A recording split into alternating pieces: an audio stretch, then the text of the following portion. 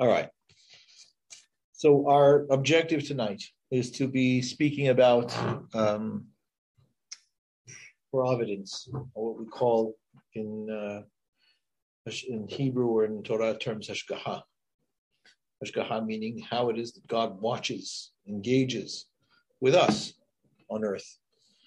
And again, as I say at the beginning of all of these initial preliminary discussions, these are broad strokes. These are principles that we're opening up in broad ways, right? So that we can have a sense of the framework of these things. And then, please God, as we develop and we learn further and the years go on, we can dig deeper into these issues. So what I'm going to do tonight is present to you an initial offering of how we might relate to HaKadosh Baruch Hu's involvement with us in the world. Okay? The one thing that I think is important for us to recognize is some of the misconceptions around this, or some of the what we might call popular thinking around how it is that God engages with us. Now, when I say this, that's based on what I've experienced. I will admit that I have been so immersed in the kind of thinking that I'm going to present to you tonight that I've become detached from the way that generally people tend to think about this in the modern Orthodox world. And when I say modern Orthodox, I don't mean modern Orthodox, capital M, capital O. I mean lowercase m, lowercase o in terms of our society, whether it be Haredi or otherwise.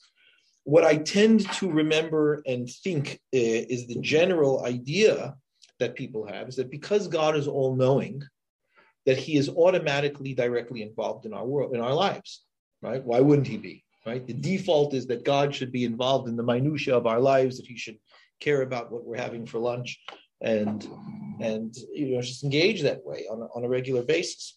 And I think that there are two important things to recognize about that. First thing that is important to recognize about that is that God's involvement in our lives has to do with relationship, right? How it is that I am in his experience and how it is that he is in my life, right? How it is that he manifests me. And that's a question of relationship. How does that interaction occur? And what we know very clearly from the Torah is that the intensity, proximity, passion, emotion, what have you, of the relationship, right? The degree of the relationship is variable. We know that in the Torah, right? We recognize where God will say, listen, I'm not really having anything to do with you. We recognize where God will say in the Torah, it says, I'm completely with you and walking with you in everything that you do. We have various modes in between that. And so we recognize that we can at least acknowledge, it's impossible not to acknowledge that the Torah presents God's interaction with us on variable levels, right? There are variable or varying degrees to how it is that HaKadosh Baruch Hu deals with us. Can you give me examples of one or the other? Sorry? What does that mean? So there's a pasuk where God says, if you, then I will, right? If you walk with me haphazardly, I'll walk with you haphazardly. So that's an example. What about in terms of stories? What about in terms of the narratives of the Torah? Is God always uniformly and consistently involved with the people? I mean, there wouldn't be a story if that was the case, right? Sorry? You're always upset. Seems like he's always upset, right? Seems like that he's at least upset a lot of the time, yeah? So we know that there are times where HaKadosh Baruch Hu is present, times where he's not. When we see Moshe Rabbeinu move Ohel Moed out of the camp because God just doesn't want to live with them anymore, right? So he moves out to the outskirts of the camp. There's situations where God's ready to kill them. There's situations where God saves them and puts them up on the highest levels of salvation. But we recognize very clearly, one doesn't have to think more about that there are degrees to HaKadosh Baruch Hu's involvement in his in interactions with us. That's one thing that we see quite regularly. The other is that, and therefore, I think that the important thing to recognize about that is that implies that relationship must have investment. In other words, it is very much dependent on what is put into the relationship as to the nature of the interaction and involvement, which is extremely intuitive and understandable to all of us, because any of us that have any experience in any relationship of any kind, of course, except God, right? People kind of think that, and I'm saying that sarcastically, recognize that the relationship's quality will have a great deal to do, if not all to do, with the nature of the investment that is placed into the relationship. I don't think that it has all to do with that, because sometimes you can invest a great deal in a relationship and it doesn't work. That's also possible, right? But when we relate to God, we relate to him as being a whole functioning entity, and that, he doesn't have these psychological hang-ups, and that if things are healthy, then he runs healthily. But it definitely has to do with how it is that the investments in the relationship manifest. So Kadosh Baruch Hu says all the time, like you were saying, if you, then I. And that runs throughout the Torah. If you X, then I. Why? Right? If you walk with me faithfully, I will walk with you faithfully. Walk with me haphazardly, I'll walk with you haphazardly. If you treat me like I don't matter, I'll treat you like you don't matter, and so on and so forth. So it mirrors very much the way that we act. There's this concept that the Hachamim talk about of midah keneged midah, right? Where God's responses to us are not just arbitrary, they are quite responsive in kind to the manner in which we are acting, right? To the way in which we're acting. Okay, so that's one issue. And therefore, it means that relationship needs to be earned and built.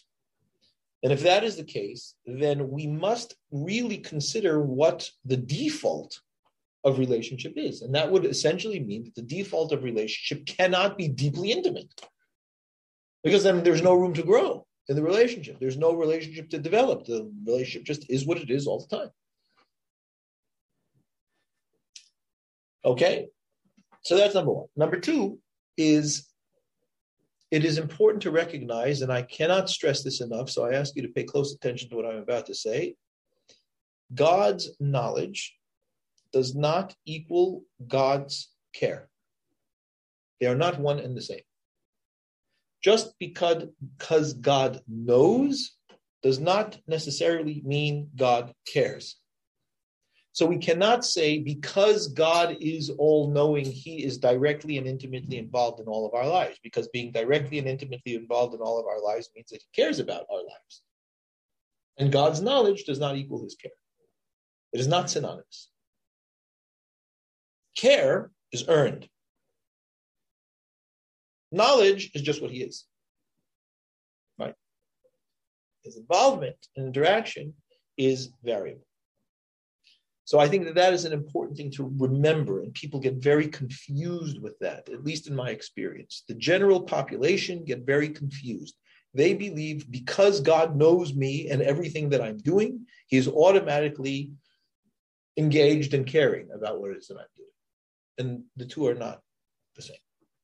It's not true. That's a leap, an assumption that is not necessary. And like I say, we see that from the nature of how it is that HaKadosh Baruch Hu involves himself with us. If you, then I. And if you, then I is not dependent on because I know. I can know and choose not to be involved. I can know and choose to be involved. But knowledge doesn't equal care. Knowledge also doesn't equal judgment, but that's for another class, right? We'll be talking about that later. Yeah. There's problems if you believe in Hashgaḥa. It's like self-worship. Self-worship? Lama. תגיד בעברית. בעברית? Yeah. אם אני עובד את אלוהים כדי שאני אצליח, כן. אני עובד את עצמי. אז אתה מצטט בעצם משנה בפרקי אבות, נכון? זה לא, זה משנה בפרקי אבות. ליבוביץ' לקח את זה במשנה בפרקי אבות. כן? המשנה בפרקי אבות זה שאדם לא יאמר הריני משמש את הרב על מנת לקבל פרס, אלא שיהיה משמש את הרב שלו על מנת לקבל פרס. Right? That's the Mishnah in Pirkei Avot. The question being asked is, if I am serving God in order for him to pay attention to me, then it seems like I'm serving myself because I'm doing it for that ulterior motive rather than the service of God. Which is your question, right? Based on Leibovitch. And what I'm saying is that there's a Mishnah Mefureshet that says, yes, of course, one should not serve God in order for them to get a prize, which is what pras is. That's where the word prize comes from, right? They shouldn't get a prize for that. They should do it because it's the right thing to do. Yes? But what I would suggest to you is that relationship is not a prize. Relationship is the outcome of investment. Right? It's like the line I like to quote from Erich Fromm all the time. Erich Fromm wrote a book called The Art of Loving. And you're familiar with this? Good. So he writes one of the key lines in that book, and I would say probably one of the lines that is most central to his thesis, is the difference between mature love and immature love. Immature love says, I love you because I need you, which is very I-oriented, right? I need you, therefore I love you. Mature love says, I need you because I love you, where the love is the focal point, right? I just love you. Why? Because you're you. I love you. And so I need you in my life. The reality is that a person who genuinely loves, if that person, for whatever reason, needs to be let go or given up, they are much more prone to do it if it's mature love. If it's immature love, one can't imagine how it is that I'm going to give this person up. And when I say give the person up, I don't just mean give the person up. I mean, if it's for that person's own good, right? This happens oftentimes with children.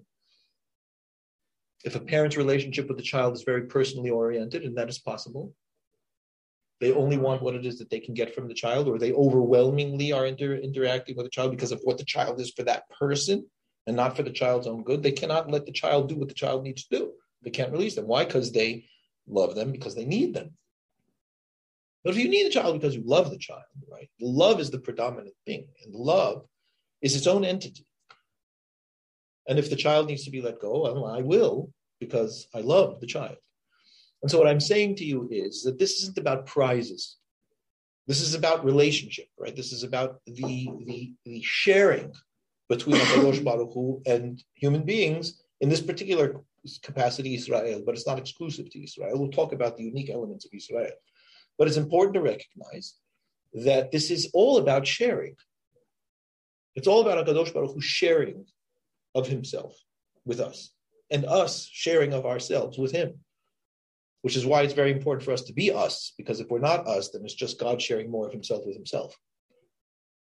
And Judaism doesn't look at things that way. We look at the unique entities as unique entities, right? So if I recognize that that's the point, yes, then the whole thing is a question really of what is the quality of the relationship. If the quality of the relationship is invested, then God is interested in the relationship and the object of the relationship. This comes out of our last class, right? So if we recognize that the nature of the Berit was based in love, namely of Abraham Avinu, and then of his progeny, right? So then we recognize that the entire goal is in terms of sharing with Abraham, committing HaKadosh Baruch Hu, committing himself to that sharing, and therefore caring. Sharing is caring with the people that are the children of Abraham Avinu. And if that is the case, right, then I understand that the relationship, the goal of the relationship is with the people of Israel, right, is with the entire cohort that is what we call Am Yisrael.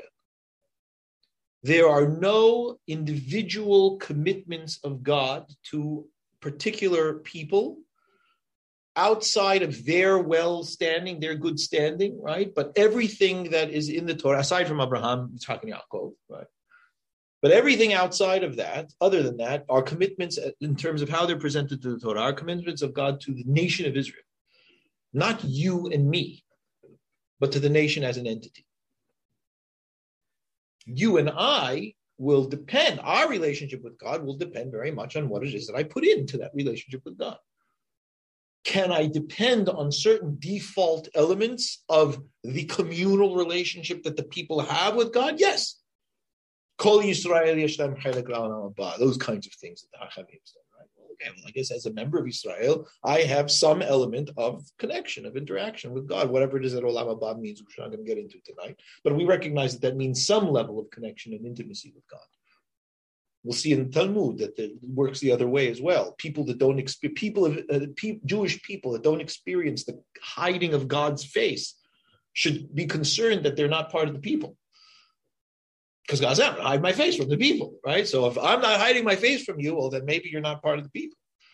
Right? The Gemara asks this interesting question.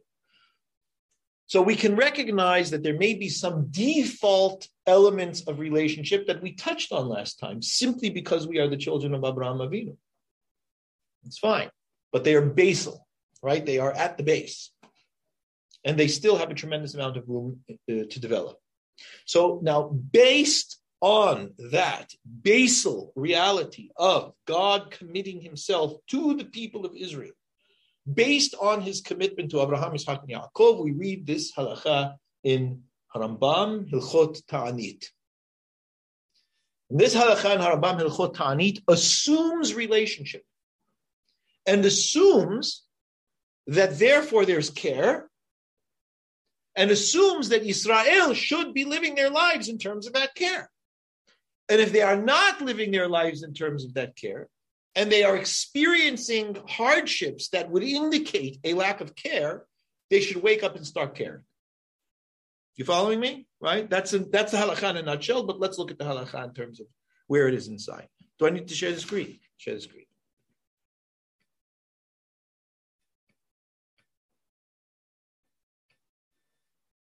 Mitzvah aseh min Torah.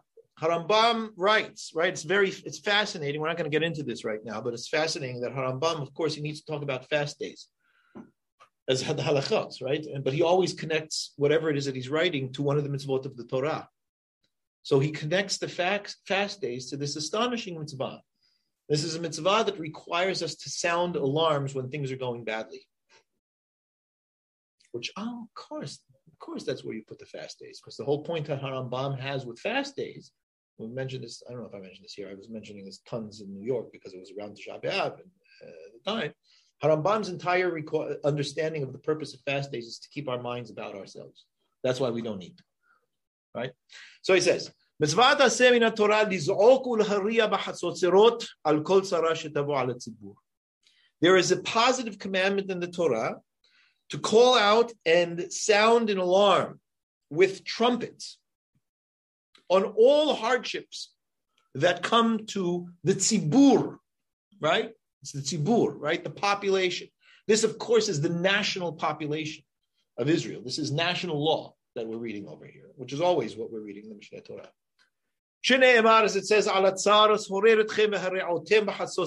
as it says explicitly in the Pasuk in Bemidbar Yud, any distress or hardship that comes to you, you shall sound the trumpets. Kelomar, Rambam says. In other words, what that means to say is, Kol davar sheyatzer lachem kegon batzoret v'dever ve'arbe v'chayose bahen, anything that causes you distress. Tzar literally means restriction, oppression. Anything that causes you an inability to live your open and free lives, right? You are now stuck in survival mode because you're being threatened. Anything that comes to you like that, like hunger and pestilence and locusts and so on, za'aku alehen v'hariru, sound the alarm, sound the trumpets. V'davar zeh midarkeh teshubahu. Harambam says this practice is among the pathways to teshubah. It's very important, right, to recognize the difference between teshubah and darkeh teshubah. There are pathways to teshubah, and then there's teshubah, right? So there is approaches to teshubah, and then there's teshubah. And Harambam in Hilchot Teshubah talks about midarkeh teshubah. He says among the pathways to teshubah are A, B, C, D. He doesn't include this, but here he says this is one of them. One of them is calling attention to what's going on. So he says, it is among the pathways of teshubah. At the time that a hardship comes, and they sound the alarms, everybody will know that it's because of their deeds that this is going on for them. Which assumes what? What does that assume? Awareness of the people. No. It assumes that the trumpets will bring awareness. I'm saying that it will bring them to this awareness, which is because of our deeds, this is happening. What is the assumption? If that is what they are going to come to an awareness of, what is the base assumption that allows that awareness? Relationship with God. Yeah. that because of my relationship with God, these things shouldn't be happening. In other words, we should assume, as a nation of Israel, in relationship with God, that these things shouldn't happen to us. That is a normal, rational assumption as far as the Torah is concerned. And if something like this is happening to you, you should assume that it's because of something wrong, right?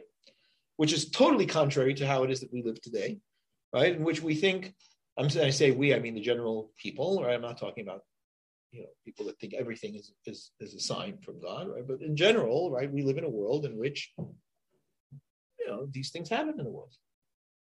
Tsunamis happen, earthquakes happen, stock markets crash, all kinds of things happen. It's just part of what goes on. And relax. Yeah. Which isn't nuts to say, because when you're not living in this state, well, then it is random.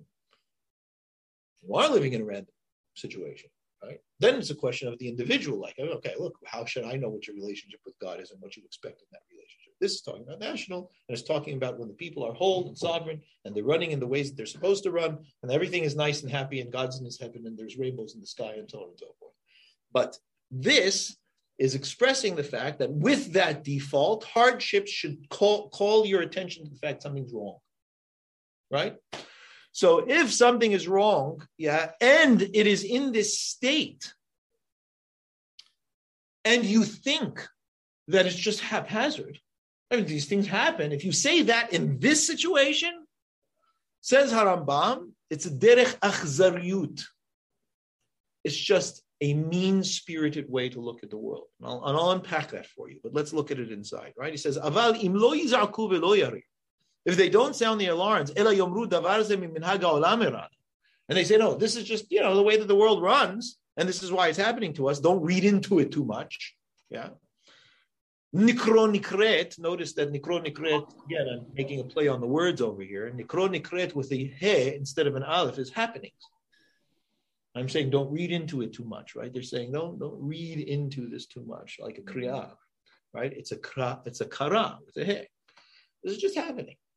Well, if people say that, harezo derech achzariyut, very strange language. Achzar in Hebrew means what? What is it? No, it's cruel. It's cruelty. Cruelty.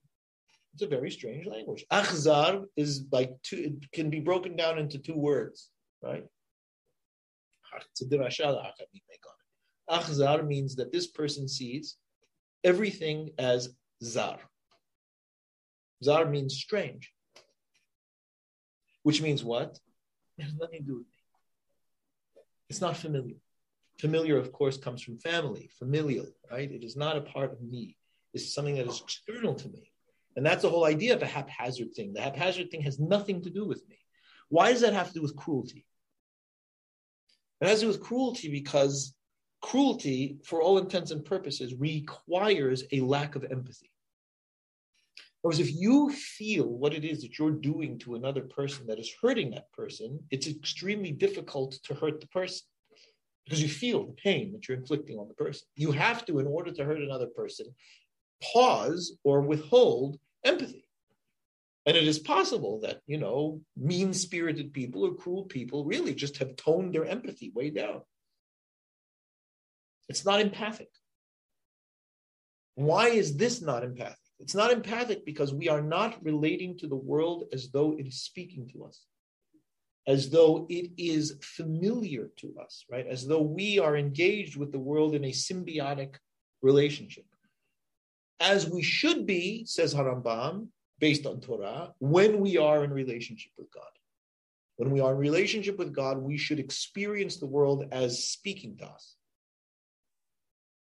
as a symbiotic interaction. When that is not the case, no, then it isn't really part of my life. Now, I will say in parentheses, right, parenthetically, that it is possible, as we will see, for individuals to achieve a level of life in which the world really does run this way with them because of God's interaction with them. But this is talking about the nation as a whole.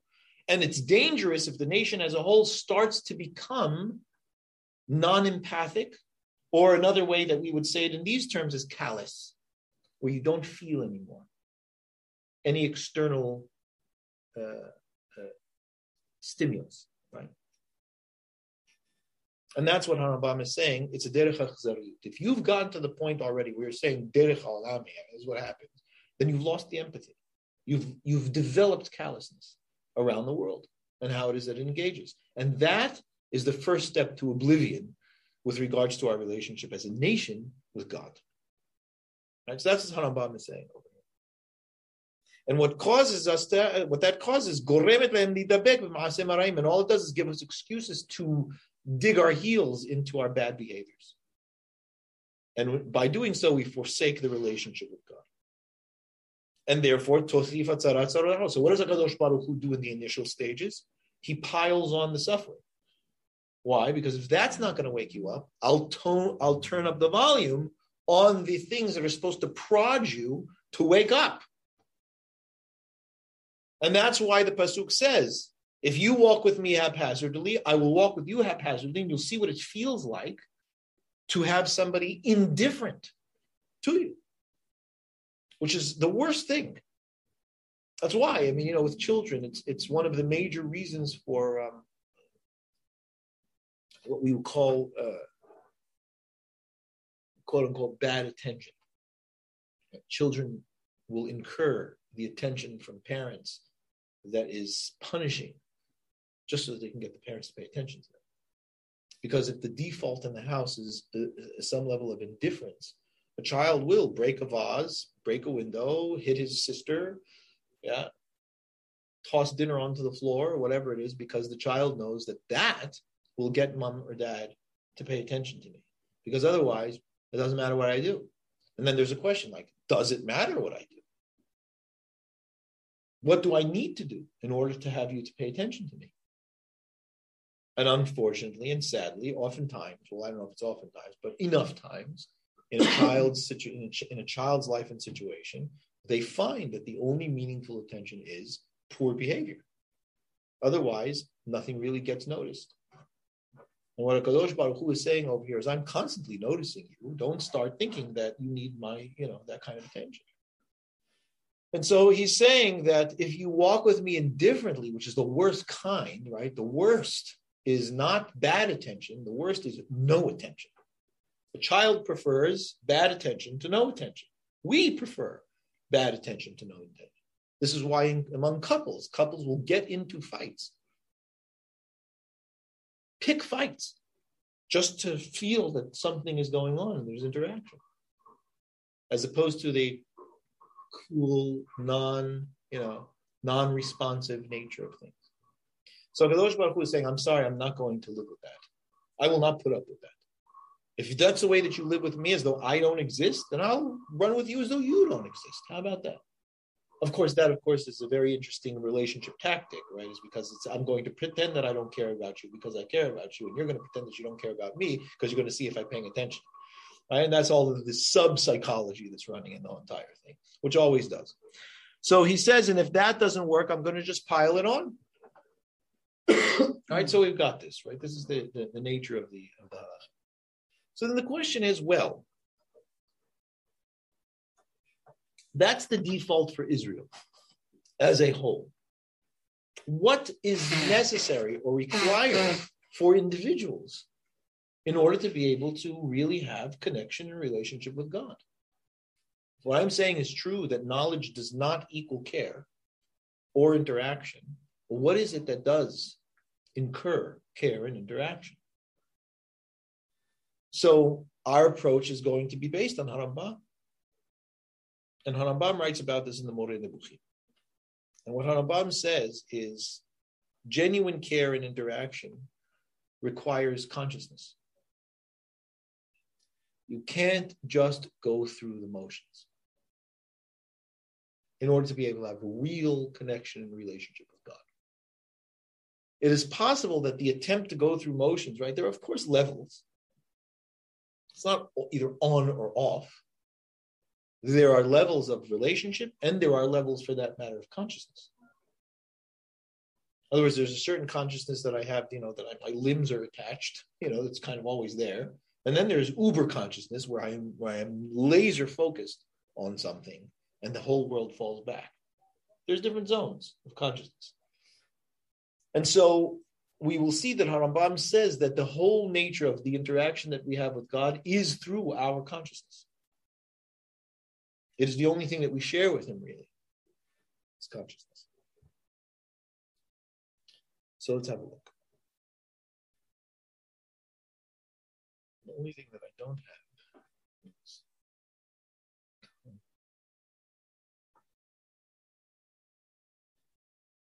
Okay, you're going to read the Moreh with me, yes? Follow along. This is a very, very well-known section of the Moreh. It's towards the end. Kvar bi'arnu lecha, says Harambam. This is, of course, of Kafer's translation. Kvar bi'arnu lecha, I've already explained to you, ki hasechel hazeh, this intellect, right? But it's more a question of conscious awareness. Yeah. Asher shafa aleinu meito yit'aleh, that HaKadosh Baruch Hu gave us from him. Hu hamaga asher benenu lebeno. That is the contact that we have between us and him. Ve'bechira bi'yadecha, and it is entirely up to you. Im terseh lehazek et hamaga hazeh ul'aboto. I love that word. Right? If you want to strengthen the connection and broaden it, abot literally means thicken it, broaden it. Right? It's like broadband. Yeah, that's why I love it. Exactly what it is. It's saying if you want to create a strong broadband connection between you and God, you may, you can. I said, do it. Nothing is stopping you from doing it. And if you want to weaken it and thin it out, right, to be like poor dial-up, le'at, little by little. Interesting that he says little by little. Because what he's implying is to shut down consciousness is a lot of work. It doesn't happen so easily. You have to really train yourself not to care. People think it's much easier, right? It's much easier not to care than to actually care. But that's not true. They're both difficult. Really caring is difficult, and really not caring is difficult. You have to train yourself in both ways. So I said, if you want to do that little by little, ad shetifsekehu, you can shut it down completely. That's a possibility. You can get to a point in your life where you cut the connection between you and God because you've cut your consciousness. I say you can do it. Now, what is it that either strengthens or weakens this consciousness? And this coloring is not mine. That's what they did in the website.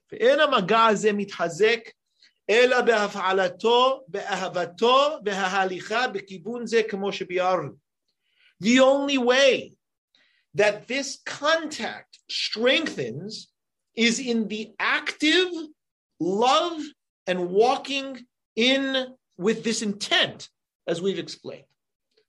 Right? So elsewhere, Harambam says that love of God is based on knowing God. You can't love him if you don't know him, and you only love him to the degree that you know him, the degree that you know him. And then there's halicha, right? It's walking with this aim. We saw also that in one of the shiurim, I don't know which one is anymore, but I thought I gave it for the Chabura. Didn't I say that they read that Rambam where the entire focus of one's life needs to be knowing God? Right. So right. That's it. He's saying. Right? The weakening and thinning out. You thin it out by occupying your mind with anything but him. Whatever is not about him, it just weakens the relationship and connection. So he says, Veda. Now you should know. Even if on an academic level, you were the most scholarly individual, you knew everything about God and how he runs the world, and so on and so forth.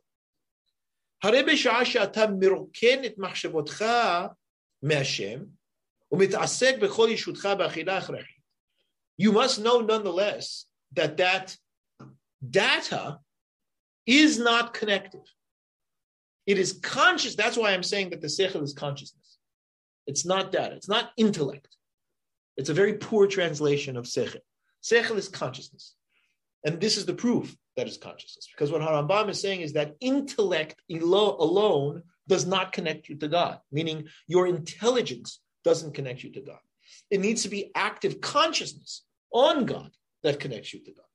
And so he's saying you could be the wisest in the world, but at the time that you empty your mind or your thoughts from God and you engage rather into whatever it is that you've got, whatever errands you're involved with, whether it's your eating that you need to do or whatever requirements you have. I'm not talking about, the Harambam's not talking about frivolity. He's saying, no, you have to live a human life, right, that is not constantly focused on God. That's possible. Although in Derot, he says it all depends on what your mind is focused on while you're doing something, right, as to what the quality of the nature of that work is. Although it still does mean that if my mind is not actively focused, that I may not have this full-fledged connection. But like I said, it's not on or off. There's intensity of connection. So obviously, if I'm laser focused on God, right, or if I use an analogy, if I'm laser focused on someone, I have that relationship. But it doesn't mean that if I don't have that laser focus on an individual at a particular time, the relationship dies. It just means that it's not charged at that moment in terms of connection, right? And you know what it's like when you're on the receiving end or lack thereof of somebody in their presence and they're not paying attention to you. You can feel there's no connection. As a matter of fact, the more intimate a relationship, and for that matter, not even a relationship, the more intimate a connection is at any given time, it is easier to tell the subtlest withdrawal of that awareness. You can tell it from the other person immediately. And the more you know the person, the more you have sensitivity to the vibes of the individual, the more intimate that the connection and interaction is, you can tell instantly slight veering of attention. If you've never experienced this personally, you may one day, but take my word for it. It absolutely is true and it occurs. So if that's the case, Harambam is saying that's what it is that creates the connection, especially with God, because you have no other thing in common with him. It is the only thing that we have in common, and even that is in quotation marks, with God, is our consciousness, our creativity, our capacity to be able to ask, what if? All of that is God stuff. Right. So if we recognize that when your mind is not on him, he's not with you and you're not with him at that time. He says, here you go. Right? He's not with you then.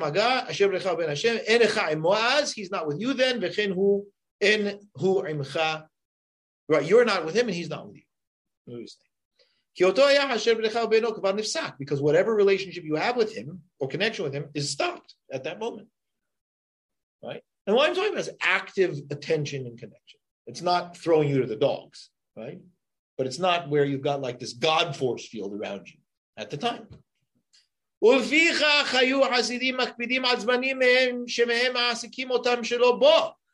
the Hasidim were extremely careful as to how it was that they spent the time and for how much time they spent when they were not thinking on God. They didn't want to maximize that time, wanted to minimize that time as much as possible. And they warned us against that. Anybody who was interested, they said, Al tafnu el midatchem. Do not put God out of your mind. That's that thing that every shul has, every synagogue has at the top of the Echal, right? Every classic synagogue. Now they started switching up the psukim and whatever. But it used to be like every sort of classic synagogue was Shiviti Adonai L'Nigdi Tamid. Right? It's a quote from the Pasuk. I have God in front of me at all times. Ki mimini, by my right side, balemot, lest I falter. That's David HaMelech or Teilim.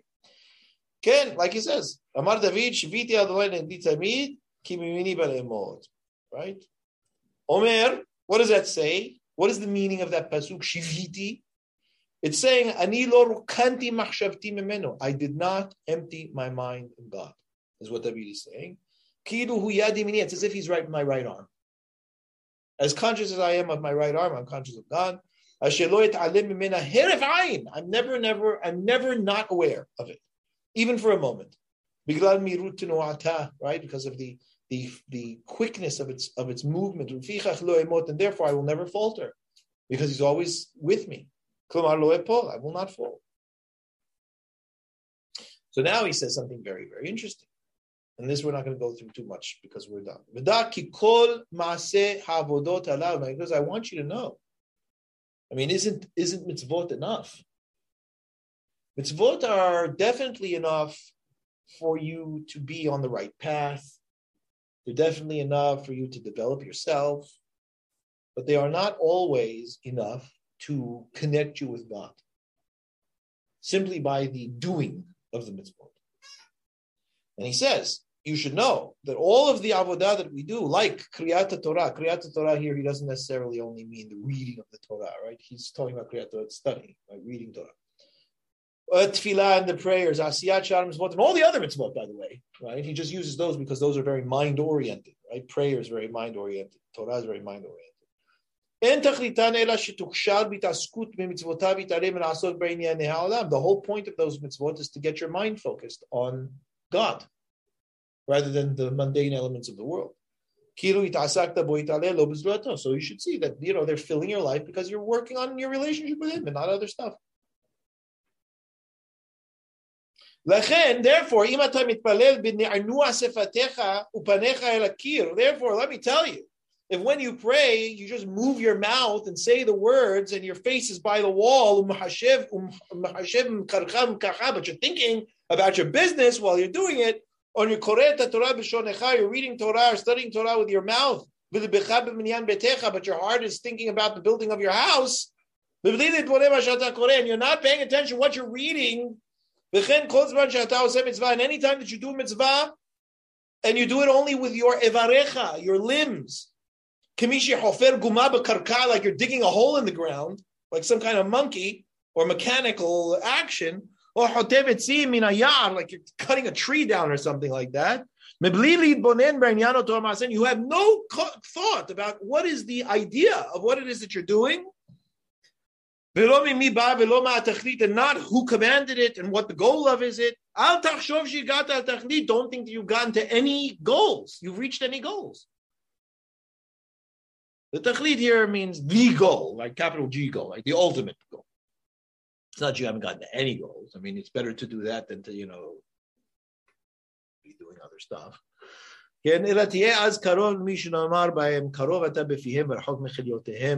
You are close then to a person of which it says in the Pasuk that they are very close to you, God, in their mouths, but very far from you in their insides, right? In their guts. Okay, enough with that. Right, but you we can go on and on about this, but you get what it is that Harambam is saying. So what's very important here and very clear here is that Harambam is saying that our connection to God is based on our consciousness of God.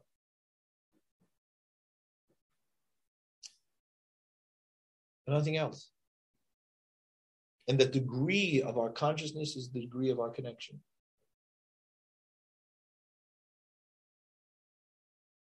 Like I say, it is not all on or off. There are degrees. The level of consciousness is the level of connection. And it is possible that a person can always get to a point where almost everything that he thinks and sees, or she thinks and sees, is God-oriented. It takes a lot of study and effort and focus and so on to do that, but it's possible. And still it could be, the background running, and then there's something else that has to be dealt with that they're here and now. So it tells us two things. One, it tells us we cannot assume a person's connection with God, although we can observe how it is that a person thinks and engages with God. Most importantly, it's important for us to observe ourselves with regards to that. And then the question, is this parking spot Hashgaḥa or Providence or not? Well, the only answer to that is, Can you tell me? Where's your mind? That's the only answer to it. But that is it. And that means that it is not default. There is a certain level, like I said, of default for any Ben Yisrael, simply being someone who is of the nation that God pays attention to in a particular way. But it's still based. It's there, but it needs to be cultivated. And there's no way around that. There's no way around that. And people want ways around that. People try to find ways around that all the time. And that is why every single segula in the book and out of the book, and that people bring up, are all ways of trying to shortcut this. They believe that if they wear a red string, this particularly this gets God all warm and fuzzy inside. They believe that if they have a bracha party, I don't know if they have those here, they have those in New York, right? That if they sit around and have a whole bunch of food and say brachot on all the foods, that's a special thing. That's really gets God really excited. In the old days, they used to think that if, they put the animals up on the altar the way that they're supposed to, without any real consciousness or involvement or connection, that's what God wants. All of those things cut corners futilely. They're attempts to cut corners. They never do. You cannot cut the corners of true relationship. To the contrary, it really creates an estrangement and alienation of the relationship. It's insulting. People think you want your money to be blessed, make a challah in the shape of a key. Better yet, put a key in it. This somehow is really going to bring God into your life. It's nuts. I'm sorry to say, it really is. It's really nuts. I mean, think of what it is that says about God. Forget about whether it works or it doesn't work. Think about what it says about it. You would never want to have a relationship with someone like this in human form. But this is okay with God. Seriously. So, it's important to recognize it. So it is important for us to recognize that there's other things that I'm going to put here, but I think that to close, I want to point this out, this point that Adam Faul makes. And he just says it in the very beginning of Home Mystic because he doesn't really develop it in terms of the source. But I'm gonna present this, and that is, if I recognize that my consciousness is my connection, right? The most uber element of that is prophecy. So what we know about prophecy is that a prophet, in order to be able to be prophecy ready, right? Because it's all a prophet can ever be. A prophet can only be prophecy ready. A prophet outside of Moshe Rabbeinu cannot demand communication from God. All you can do is be ready to get communication from God. And what that requires is uber consciousness. And I'll explain what I mean by that. Right? Harambam says that what you need in order to be an Navi ultimately is you have to have full control of your drives and so on and so forth. But really what that means is that your conscious mind is master of your life. Right? If you think about it, any time that we fail or falter, it's because our conscious mind is not running the show. If we fail or falter, it's because there is some element of our limbic system, not our prefrontal cortex, right, which is where, the conscious mind really functions most, although you can't pull the brain apart and say that consciousness only exists in one part of it. But when the limbic system is functioning, it is a very primal element of the brain that is functioning. It is not an element of the brain that is uniquely human, right? It's the element of the brain that we share with other animals. And the more basal it gets, right, if you get into the amygdala and so on, right, it gets to be shared with reptiles, right? We share that across animal species down to the reptiles. It isn't a conscious-oriented brain. It is more a fight-flight brain. It is more a feeding survival brain. And that brain is not a relationship brain. So you will notice that the development of animals, right, is towards relationship. So the reptiles do not act in relationship systems. They're cold-blooded animals. They do not have nurturing childhoods of any kind, right? Mammals, by definition, are animals that nurse their young. That's what it means to be a mammal, right? Mammary glands, mammalia, right, are to give milk and nurse their young. And that is a very different kind of species. That's a species that does have some sort of social interaction, right? Has some kind of warmth of sorts between them, and where there needs to be care for young and so on and so forth. To the point that you get to human beings that are born essentially as fetuses, that remain children till about they're 52 years old, and then finally decide to get up and do something for themselves, and then they die. But the most of it is profoundly relationship oriented. And so when we recognize that the consciousness of our minds, the capacity that we have to entertain alternative realities that are not present for us now, is uniquely human. That's the big development of human beings. And the reason why we're born as fetus is because we have these big brains that cannot stay inside for too long because they'll never get out, right? So we need to get those brains out so that they can develop. That's the nature of the situation. And so when we understand that the uniquely human mind is what connects us to God, which is why Harambam says that is the Tselem Elohim, right? That is the image of God, the capacity to be able to entertain and create alternative realities and bring them into being. That is genuinely what it is that connects us. That is the connection point. And so when we understand that's connection point, what a prophet needs to be is an individual that lives in that space completely.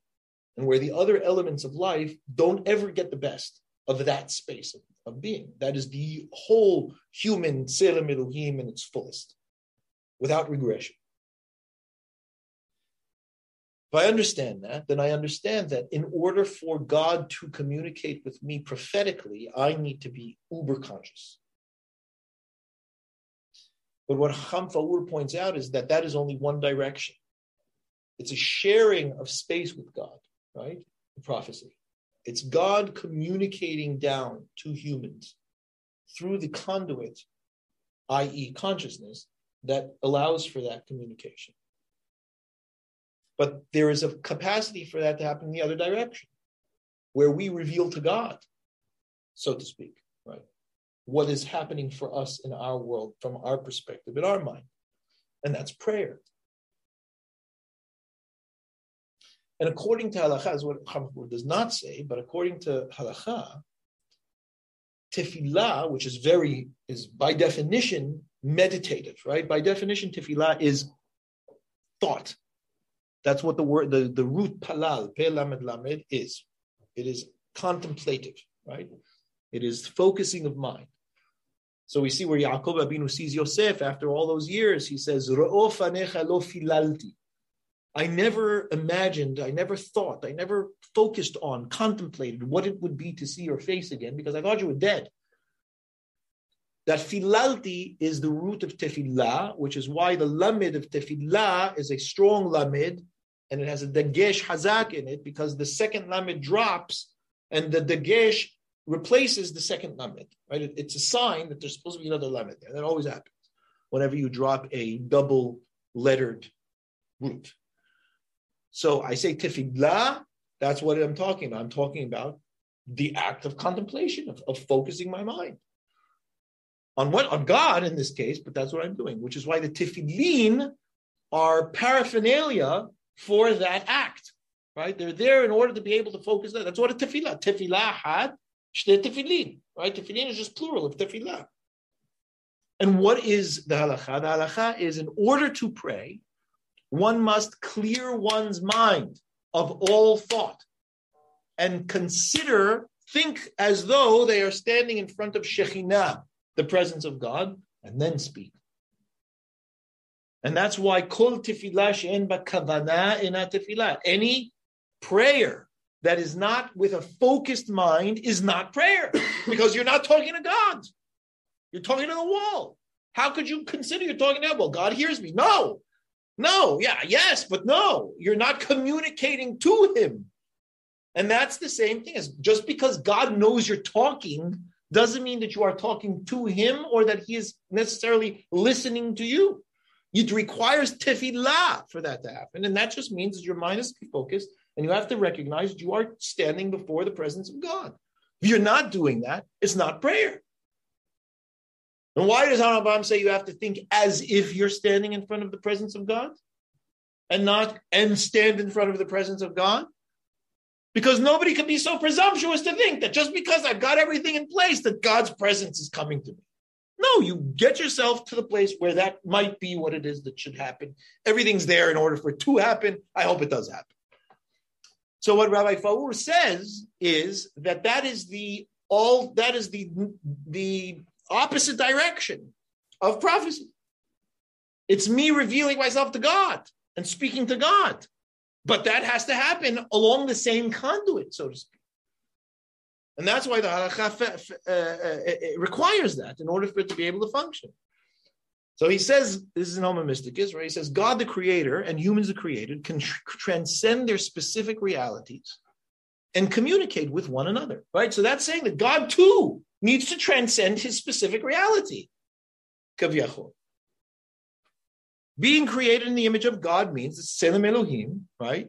Precisely that God and humans have the faculty to transcend each other's realities and to reveal themselves to one another, which of course presupposes that God is not by default in our world as we expect.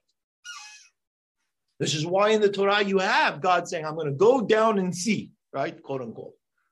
Whatever that means, yeah? This type of relation is linguistically rather than metaphysically structured. It concerns the dynamic participation of the first and second persons. Revelation is the act of speech between God and human. It's the act of communicative speech between God and human. As such, it involves linguistic subjectivity, the faculty to say I to a you, which is why I was saying at the beginning of Shiur, this is a fundamentally Jewish idea, that what? We are not just more God stuff.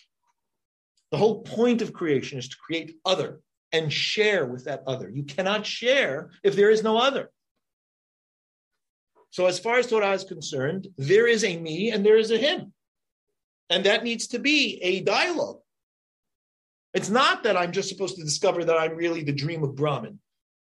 And that's nirvana. You is someone who could address the first person I. Structurally, there is no difference between prophecy, structurally. There is no difference between prophecy, where the revelation is initiated by the first person God and addressed to the second person human, and prayer, where the revelation is initiated by the first person human addressed to the second person God. Of course, qualitatively, this is on page 4, by the way. I mean, if you missed this, then you missed this, right? You read the book. Yeah, so in prayer, so what he's saying is structurally as opposed to what? Qualitatively. The quality of prophecy is not the quality of prayer. It's not the same. But structurally, it's the same structure. Yeah, that's what he's saying. In prayer, where the revelation is initiated by the first person human addressed to the second person God. Prophecy prayer is the essence of Hebrew mysticism. Being that what? That the transcendence of my world and self is what essentially we look at. Okay, so that's it.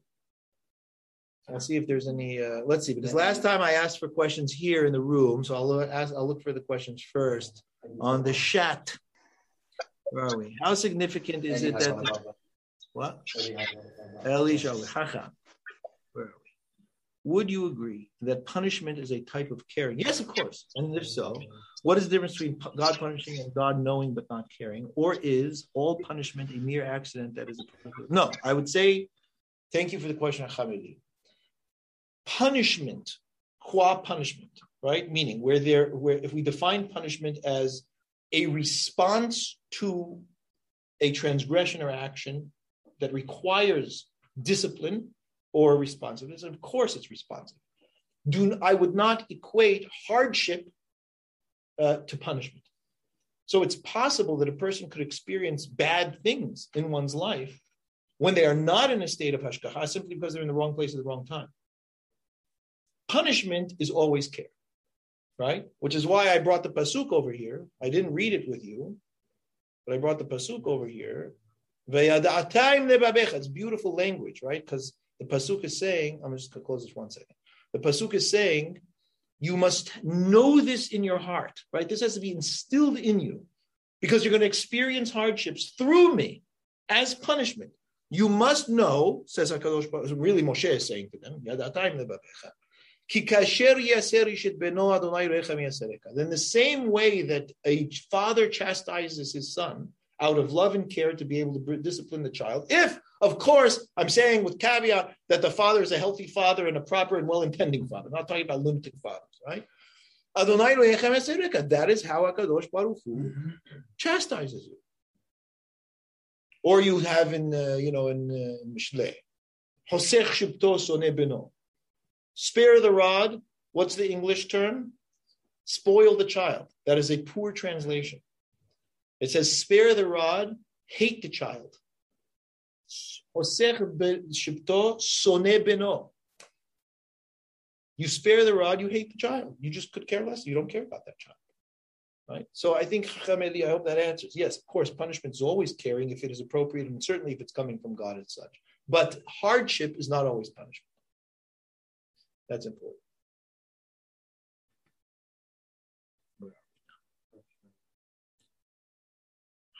Thank you. Okay. No, not above. Oh, how significant is it that this teaching of Rambam specifically seems to address crises affecting the community? I said, the whole introduction was that. It's not communities. It is Israel, right? This whole thing is about the nation of Israel. I spoke about that at the beginning. Very, very clear. Hold on. If tefillah is related to both the korbanot and the avot, how does the reverse of prophecy then fit into the equation? Is that, well, is the prophecy tefillah connection post korbanot, or was the form of, okay, so I think that there's an assumption being made in the question that has to be recognized. That might be a bit off the mark. Tefillah is related to korbanot, not as replacements of korbanot. Tefillah is related to korbanot as they correspond to the times of day that the korbanot were enacted, and they replace that avodah with alternative avodah, but not that they are more of the same in a different form. I think that that's the first thing to recognize. So therefore the question, I don't know if the question still manifests. The avot also, it's only looking at corollaries between the nature of a particular tefillah and time of day and the nature of the particular av that they corresponded to. I think it's important to recognize that when you say if it's related to both, because the relationship to both doesn't necessarily assume a further relationship to how it is that prophecy in tefillah manifests. Although I encourage you to explore that and write chidushim on these things. Sorry. So okay, we'll pause if there's anything in here before I get hands on things. Yeah. You were saying with the parking space, how do you know? You said it means you need to know that you need to know more or less the nature of your relationship with God, and you need to be honest about it. Story. What guy and what story? I didn't know what the parking story is. I was just referring to a person who gets a parking space. I don't know if there's a story. I don't know. But we're not telling the story now. I'm saying to you simply that you, like any one of us, needs to approximate the nature of the relationship that we have with HaKadosh Baruch Hu based on a honest recognition of the nature of my mind and consciousness to God and what I do to either to enhance it or limit it. And in that capacity, interact with the world as is in tandem with that. There is a spectrum. At which point in the spectrum do you get something active or just you don't ever capital K no. It's a matter of approximation. And it is approximation on a spectrum. And that you are always striving to enhance. That's all I can tell you. If you want a textbook by ABC, you're not going to get it from me. Because that's not the way relationships work. But there should be a space where you know that you have invested, that you are conscious, that the world is indeed speaking to you on a consistent basis. And that is something that only you can know and nobody else. Who, me? I know what I know. That's a very personal thing, which I will not share with you. As I wouldn't share other personal things about relationships that I have because it would cheapen the relationship.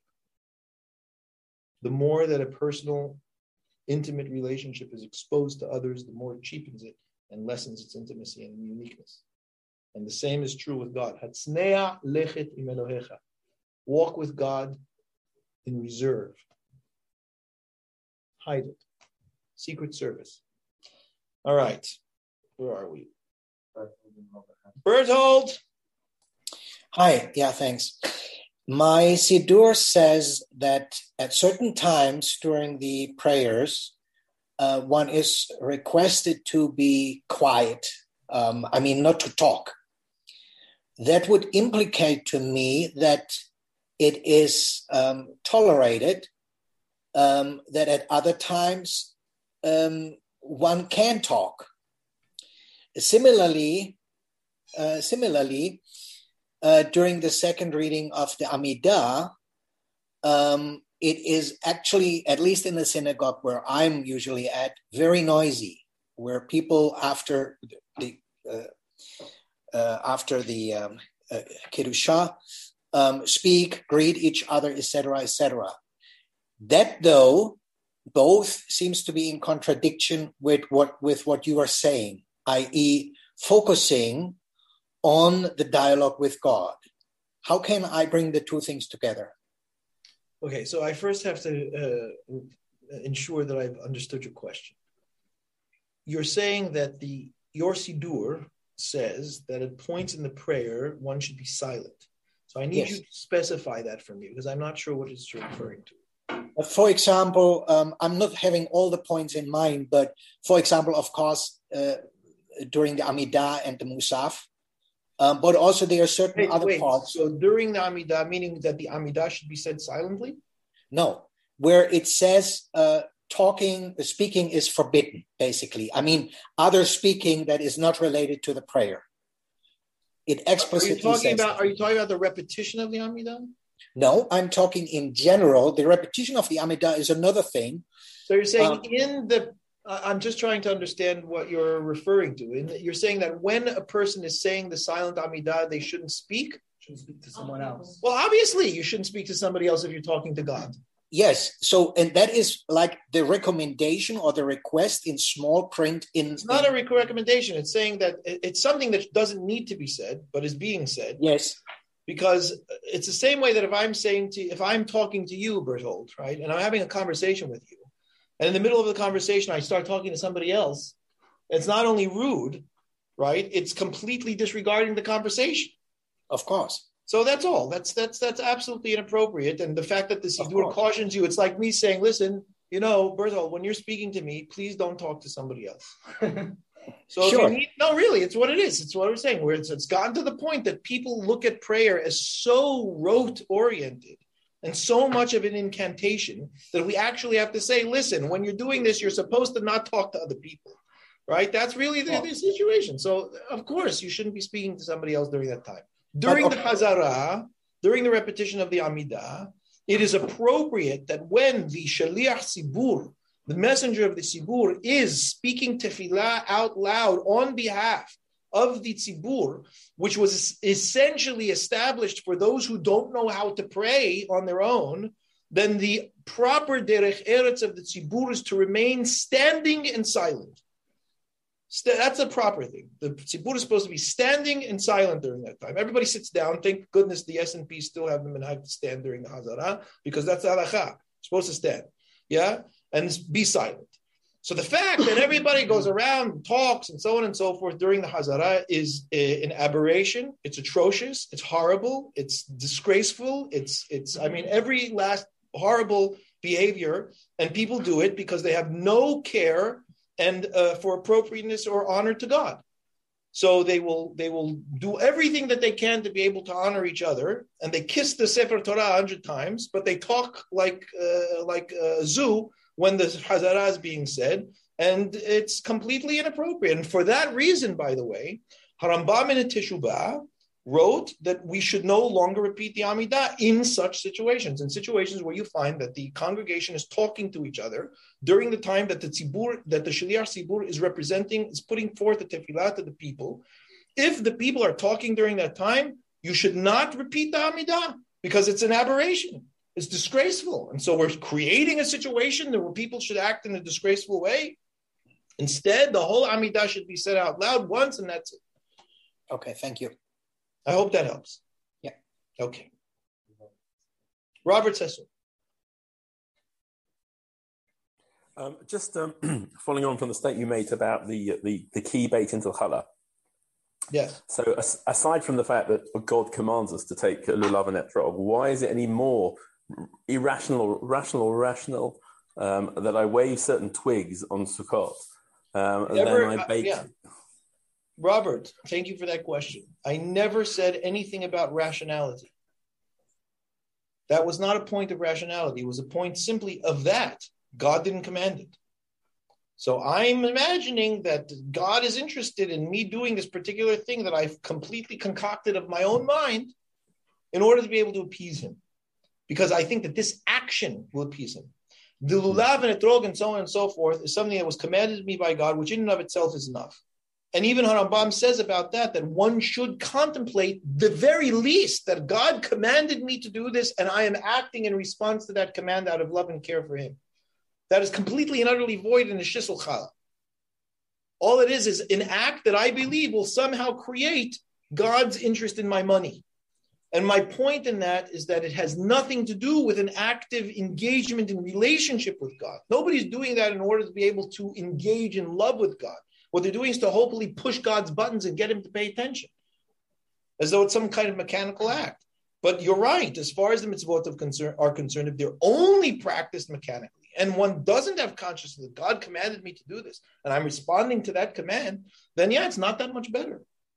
But it doesn't have to do with rationality, because there are many things. When a man loves a woman, he'll sleep out in the rain, as I think one song said. Yeah.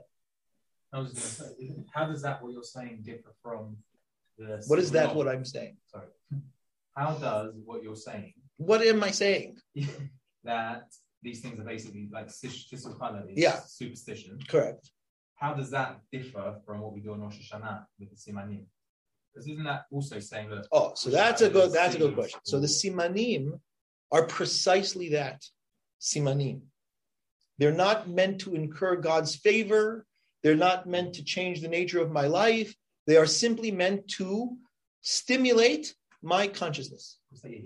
That's different. You can say Yehiratzon without the Siman. The Siman is Siman. It's exactly that, nothing more. It is simply a signal. It is a sign of something that helps me psychologically. And that's why all we do is play on the words. It's just a play on words. So it's all Siman. So Simanim are wonderful for human psychology. We do all that. We do that all the time. We do all kinds of signifiers in our lives to help keep our consciousness. But it's not because I eat pomegranate, I'm getting God to make my mitzvot. You can eat all the pomegranate you want. If it's not prayer and accompanied by a yiratzon, Hazak Baruch, but it's not going to work. Does that mean that all manipulation stems from I love that question. That is a beautiful question. The question was, does that mean that all manipulation stems from emotional deficiency? Well, I can't say that all manipulation stems from emotional deficiency, because people can be perfectly healthy and manipulate and just be bad, right? But I would say that the majority of times that manipulation occurs, it is because of emotional deficiency. Receive being manipulated as well, one being manipulated. I think that the one being manipulated as well is also such a result of such. What you're asking, you may or may not, maybe everybody else doesn't realize the depth of what it is that you're asking. But you're saying something that sounds like it is quite sweeping and superficial, and I'm saying to you that you are not, and that the points that you are making are quite right and precise. And if I had to defend them, I would, but we don't have the time to. And I am saying that you are right on both counts, that more often than not, right, I will say it in that way, right, 9 times out of 10, or however it is you want to say, that manipulations are a result of emotional deficiency. And it's more than emotional, but yes, deficiency of psychological and emotional wholeness. And the allowance of oneself to be manipulated is the same. And yeah, that's it. That's a good question. A very, very good question. Okay, with that, I'm going to end tonight. All right? I'll bid everyone a good, good rest of the week. Please God. Can I end the